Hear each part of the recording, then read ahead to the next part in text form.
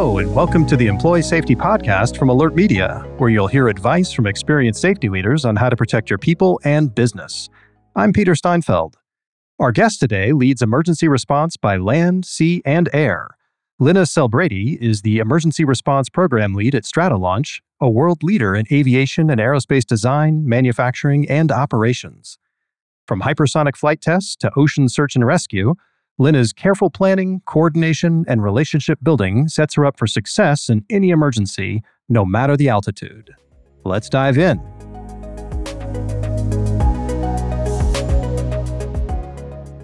Hey, Lina, thanks so much for being here today. Thank you so much for having me. I'm excited to talk to you guys today. Well, what Stratolaunch does is really cool. So can you start by telling us a little bit about what the organization does and then talk about what your role is there? Yeah, so Stratolaunch is a aviation company, experimental aviation company based out of Mojave, California. We specialize in hypersonics. That is our current objective. And we're a very unique company in the fact that there's not a lot of companies out there doing hypersonics, but the United States has a need for that, with China and Russia leading the way in those efforts. But we're unique in the fact that we have the world's longest aircraft, which we call carrier aircraft or ROC. It is longer than a football field, and it's capable of carrying these hypersonic payloads for various customers. So it's just a general idea of what we do. We're also a composite manufacturing company, so we specialize in making the stuff in-house and then actually operating it and testing it. And there's some pretty cool videos out there on YouTube that people can check out if you're curious to see this. It's staggering. Like, until you see it, you don't really believe how big this thing is. Yeah. My favorite thing is when I bring our first responders in to do a tour and they've never seen it before and they walk in and they have that wow factor. They look at it and the look on their faces, I love it. It just makes me laugh every time because they're really soaking in like, man, this thing is ginormous. And then when we show them the talent and everything that we're trying to do with hypersonics, it just floors them and everybody gets excited to be a part of this program.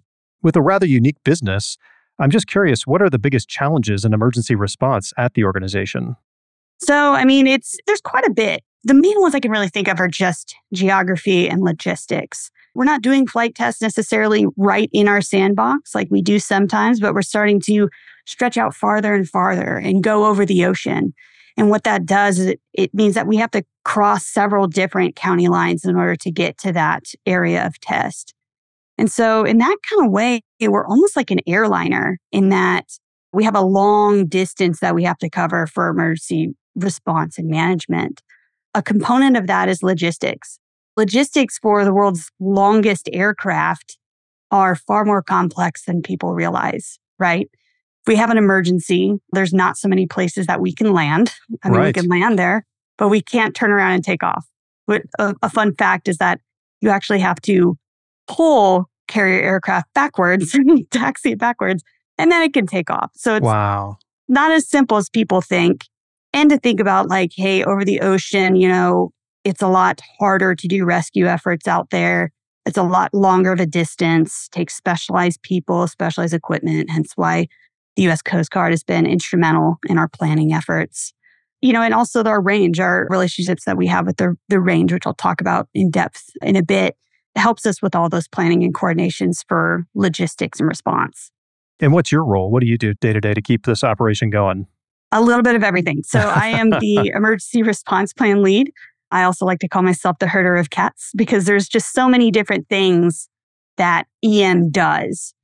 And so it's really hard for me to nail down what I do day to day because it changes all the time. It goes from making materials and plans and training modules to teaching our first responders about our aircraft, how to respond to it, what are the danger zones, so on and so forth, to doing tabletops with people internally and externally and just taking what we have, breaking it, and fixing it, just kind of like we do with an aircraft, right? We test it, we go back to the drawing board, fix things, we test it again.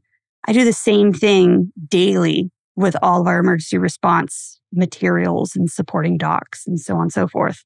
And I would think that because of what you guys do, a lot of how you approach the job has to be with a very novel mindset because there aren't any other planes out there that big for the most part. There aren't any other people that need to do what you need to do when an emergency happens. It's incredibly novel.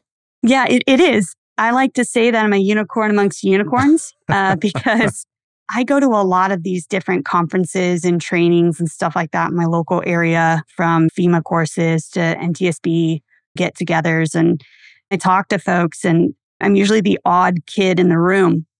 So in terms of emergency managers, I'm the odd kid because I'm a aviation manager, emergency manager amongst like fire chiefs and emergency management for like counties and stuff. And they're always like, who are you? What do you do?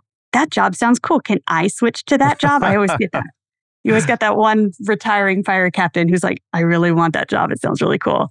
And I'm like, it's unique. Aviation emergency managers are pretty rare, but then also to be an emergency manager for general aviation or experimental aviation, in my case, is exceptionally rare. So you fly United, you fly Southwest Airlines, all the major airlines, air carriers, right? Those companies actually have a couple people dedicated to emergency management because they have regulations that say that they have to be able to address these things. And with the exception of just having Part 450 in the FARs that says that we'll have a mishap response plan, there is no requirement to have my job. There is no requirement to have a family assistance program or any of these things. But we do them at Stratolaunch because we see the inherent value of having that. And what is that value that you see? What value does it bring to the organization? I mean, it brings trust. We have a lot of customers and we want them to fly with us, and showing them that, hey, not only do we take safety to a high regard, but we also think about emergency response planning. We all think about the payloads and things that you're going to give us. We want to make sure that we have contingency plans. It gives us peace of mind for our employees to know that there's a plan and what their role is and how we try to communicate that role to them. There's just a lot of benefits, and public trust too, because you get a lot of people who they look at the world's largest aircraft, and some people are like, man, that's amazing. And some people go, hey, that's just a giant thing in my backyard. I want to make sure I'm protected. And having an emergency management program, a full program, allows us to give that public trust that, hey, we're thinking of these things so that we don't impact you at all or minimize any impact we may have. So what are some of your keys for successful emergency response? Really, the keys to success is a whole community approach. And I know that sounds like it came out of a FEMA textbook, but it's true, right? It takes a village to get this stuff done. It's not just us at Stratolaunch and the engineering group and the manufacturing group and Kate and me and the safety department. It's all of the folks. It's the people at Mojave Air and Spaceport. It's Cal OES. It's Kern County Fire. It's the range. It takes everybody to get this done. And your key to success is going to be planning, coordination, and that relationship building is paramount. How much of your job do you think is spent on just networking? A good chunk of it, I would say at least 25 to 30%, if not more, between talking to folks and doing tabletops with them to just understanding their capabilities and just them seeing my face. That I don't want them meeting me for the first time on an accident. That's never good because you don't know people's personalities, their priorities, their expectations. So I spend a lot of time just meeting people. I mean, I reach out proactively. I'll find out who's who in the zoo. And then I will be like, hey, can you get me in contact with this person? And I'll usually shoot them an email or a text or call, or hey, if I'm in proximity, I love just knocking on doors and showing up at firehouses and stuff. And I love it because it lets me kind of understand their day-to-day operations. I talk to other folks, especially people who don't actively work in emergency response, which I do as my night gig that I don't get paid for, which we'll talk about a bit too. They don't realize that a lot of these emergency management groups and agencies are out doing their everyday job. They're responding to regular emergencies. So being able to meet them, talk to them, get in their territory lets me know a little bit about their availability and what their worries are for their current operations, their day-to-day stuff.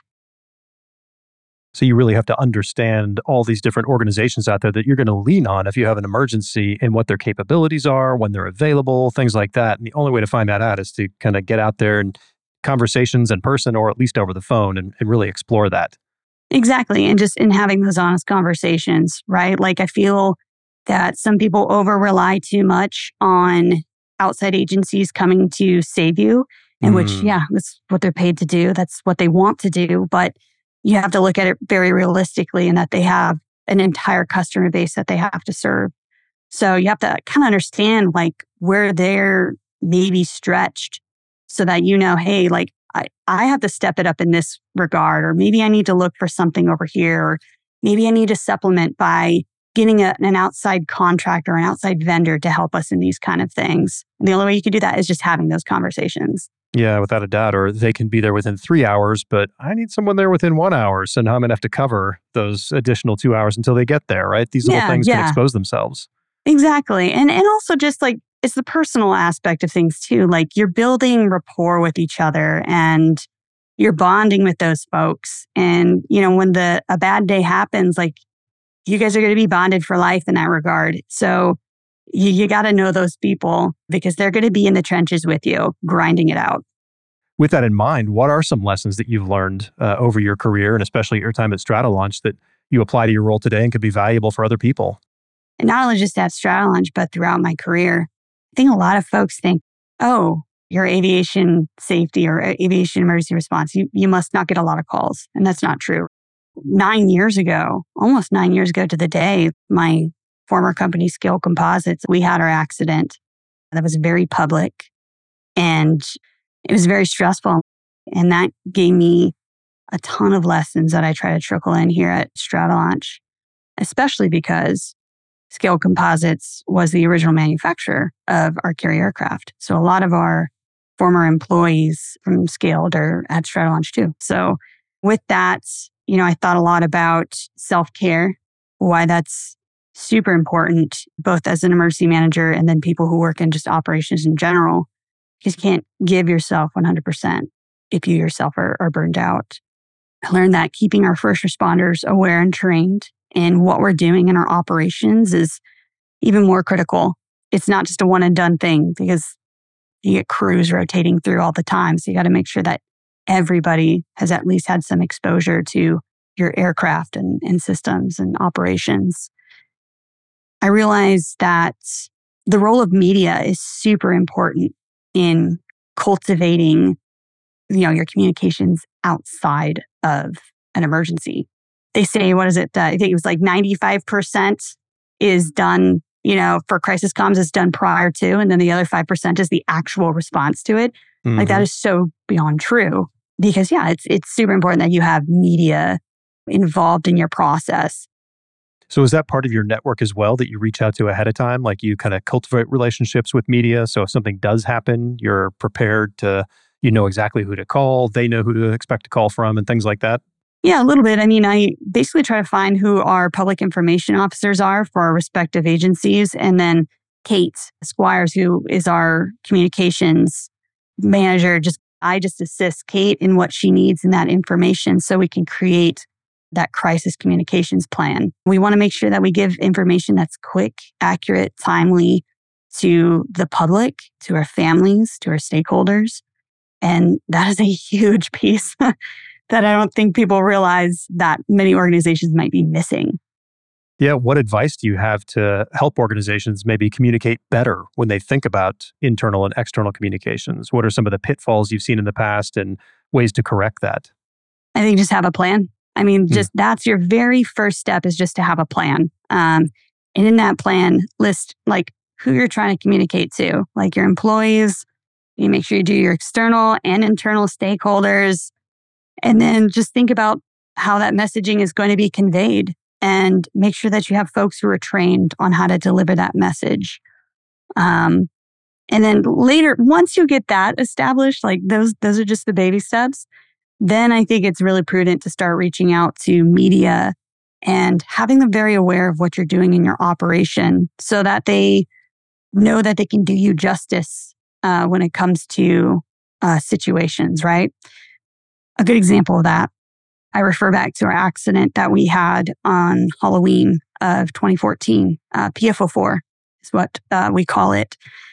And how before many of us even knew that we had lost Mike Ellsbury, that we had somebody live tweet that they had found a deceased person. And that sucks. That sucks because that's not something that we got to hear from leadership. And it sucks because us as a family, a Scale Composites family, like we should have been able to hear that before everybody else did.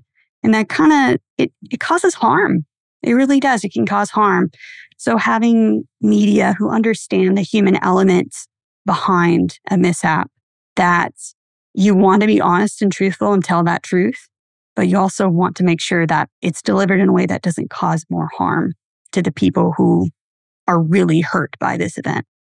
Yeah, it seems like miscommunication and or lack of communication can really lead to a lot of problems or blow things out of proportion that could so easily correct it if you just had the right communication ahead of time. So in your experience, what's the way to get good at that? Practice. Like honestly, practice. I've been trying to, once again, remember how like, hey, yeah, connect with the other folks and intermingle.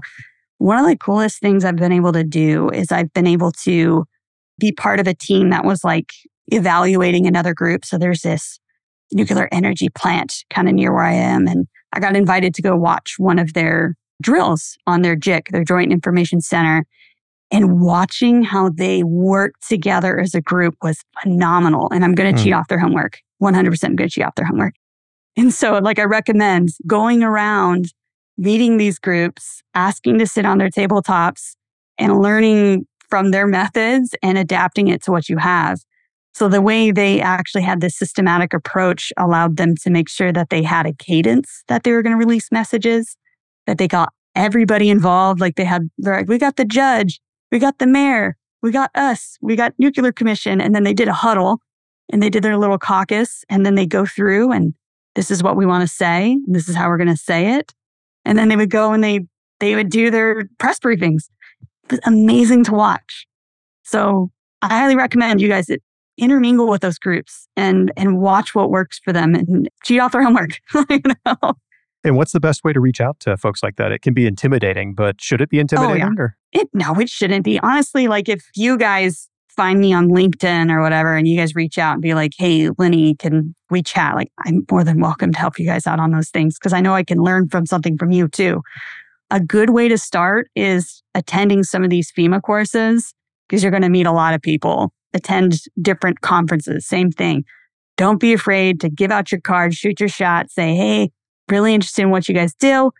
Let's collaborate. And if they truly believe in the spirit of whole community, like which we've been trying to preach as emergency managers, then they would absolutely be willing to have conversations with you. That's great. Yeah, and it seems like all the competitive walls come down when it comes to emergency management. It's like, hey, it is a community. We're all in this together. What impacts you could impact us. And let's share ideas. Let's make sure we can respond to these things when they occur as a group. Yeah, exactly. And kind of mentioning another thing I want to talk about when it comes to just like making sure that you got good communications is that, anytime we do tabletops, like it's a good way for us to test how we communicate and then reassess and readjust. So the other advice I have for people is to just do tabletops. They don't have to be full drills. Just get a couple people in a group and then run through a scenario and just have open conversations within your own department. And then throw some external agencies in there too and just have these combos. Emergency response planning is very much an iterative process because you cannot think of everything that might go wrong. So to your point, just having a tabletop starts to having the discussion and then you go, oh, well, we didn't think about that. And then you go off and fix that. And then you have your next one. We didn't think about that either. Don't feel like you have to boil the ocean. Just start exposing these things and tackling them one at a time. Exactly. It's impossible to try to predict absolutely everything that could happen. But after a while, you start to get your blinders on and you can't see anything besides what you just see right in front of your face. And then somebody throws something out there and they're like, what if, we had a fire alarm happen or a fire in the hangar while we're actually flying and then MCC has to evacuate. And you go, Right. I never thought of that, And it's great because the only way you get that is from having different people in the org with different experiences to look at something totally different. It's the whole, iron sharpens iron concept of things. And I would say I have customers in Stratolaunch because they're all of the employees are part of my customer base. But I appreciate any of the groups from MCC to family assistance to Go Team to crisis comms with somebody going like, hey, I thought of this and I really want to try this. Or do we have a plan or process for this? I don't see that as threats. I'm not like, oh, only I can think of the emergency stuff. No. I love it because I go, okay, cool. Let's drill it. Let's try it and see if it sticks. I welcome that. I love that because they're thinking of these things and thinking outside of the box in ways that I don't either have the capacity to or just haven't seen it from that angle before. So I love that feedback. Well, switching gears a little bit, as if your day job is not enough for you, I understand you're also a search and rescue volunteer with a Texas Search and Rescue, or better known as TXR. How does continued service in this area enhance your ability to be successful in your role? Yeah, so I absolutely have to give a shout out to both TXR and Stratolaunch in this regard because I don't get paid to do TXR. And the moment I turn off my Stratolaunch computer, I go back to doing TXR stuff. But Stratolaunch has been really great about letting me go and serve my community because they see the inherent value of that too. So there'll be times where maybe we might be a little bit slower at work and we'll get a call out and I'll tell my boss, I'm like, hey, I got a call out, I got a mission. And he's like, all right, go have fun, be safe. Because they know that having your emergency manager actively working in emergencies is good. So many emergency managers who, especially for private entities, maybe not for county because they're busy. They're really busy people. But I would say more of the corporate emergency managers. Sometimes we don't really get a lot of opportunities to test our skills. And that's nothing bad about it. It just puts us at a disadvantage, right? Because we're not able to practice different things in different scenarios. So the fact that Stratolaunch is so giving in that regard that they like altruistic stuff. They're like, cool, awesome. We're helping the community. And then two, the fact that they see the value in allowing the emergency manager to go traipsing through the woods or riding around on a boat trying to find people. They're like, yeah, no, sweet. She'll just come back with better ideas, more experience, more knowledge, more exposure, more connections. It's fantastic. I love it. Search and rescue is, if I could get paid to do it, I would do it all day. I don't get paid to do it and I do it all day anyways. Right. And night, apparently. Oh yeah, and night, and weekends. I used to tell myself that I would never buy pizza because every time I would buy myself pizza and sit down for a pizza and beer night, I'd always get a call out. Of course. Always. I'd pull up one piece of pizza, I'd sit down, and someone's like, we got a lost person with dementia. I'm like, I guess I'm taking my pizza with me. That's right. Yeah.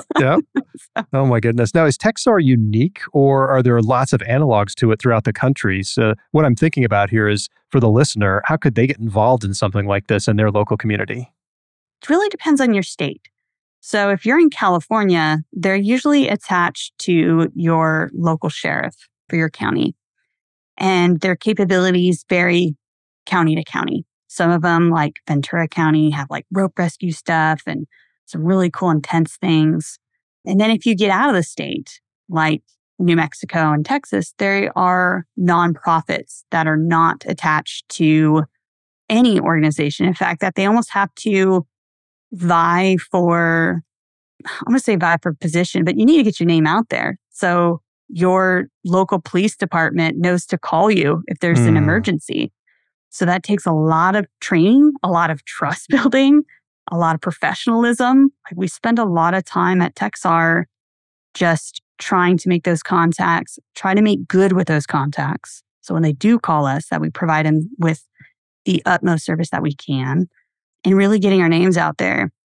So if you're an emergency manager, you can absolutely leverage these groups out there. If you kind of know what's in your state, if either they're a county entity or they are a private nonprofit, and leverage them because they're a force multiplier. And join them. Try to join them if you can because there's just something about it. One of the questions I would ask when I would interview people for jobs is I say, quote, you come home at the end of the day and you plop down on the couch and you say, I have the best job in the world. And I say, what happened in that day for you to feel that way? And the answers people always it would surprise me. And to me, I think of that when I sit down at the end of a long day with Texar on choppy, nasty waters or bashing through bushes looking for loved ones. And I think about that at Stratolaunch when I sit down and I get excited about Stratolaunch.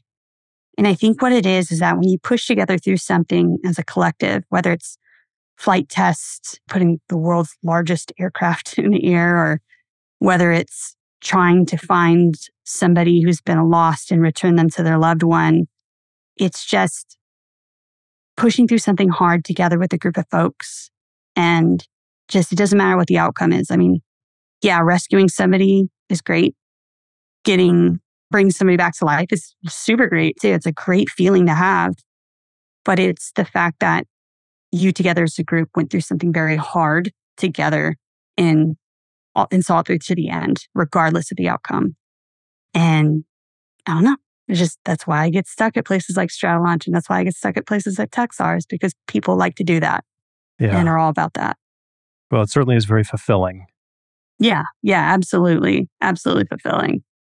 Well, as we start to wrap up, are there any final thoughts or words of advice for emergency responders that you'd like to share, whether or not they're in the private or public sector, something that you're really passionate about?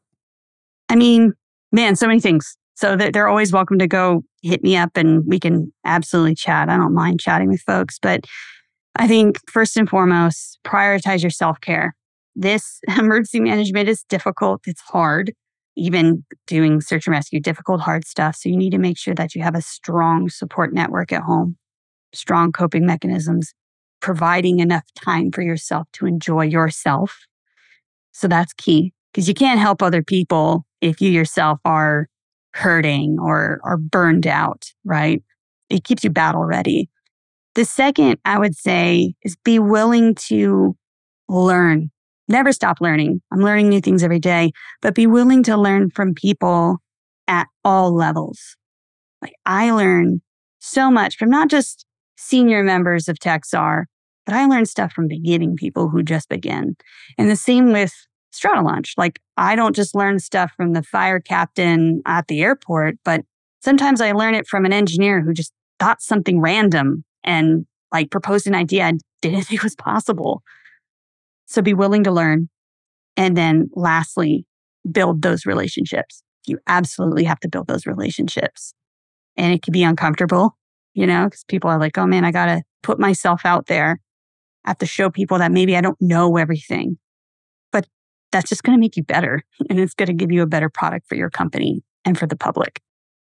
Without a doubt. Well, Lynna, thank you so much for being on the show today. You've been very forthcoming with a lot of your great advice and career experience, and I hope our listeners really enjoyed it. Awesome. Thank you guys so much for having me out here. Well, to learn more about Lynna and her work with Stratolaunch, click the links in the show notes.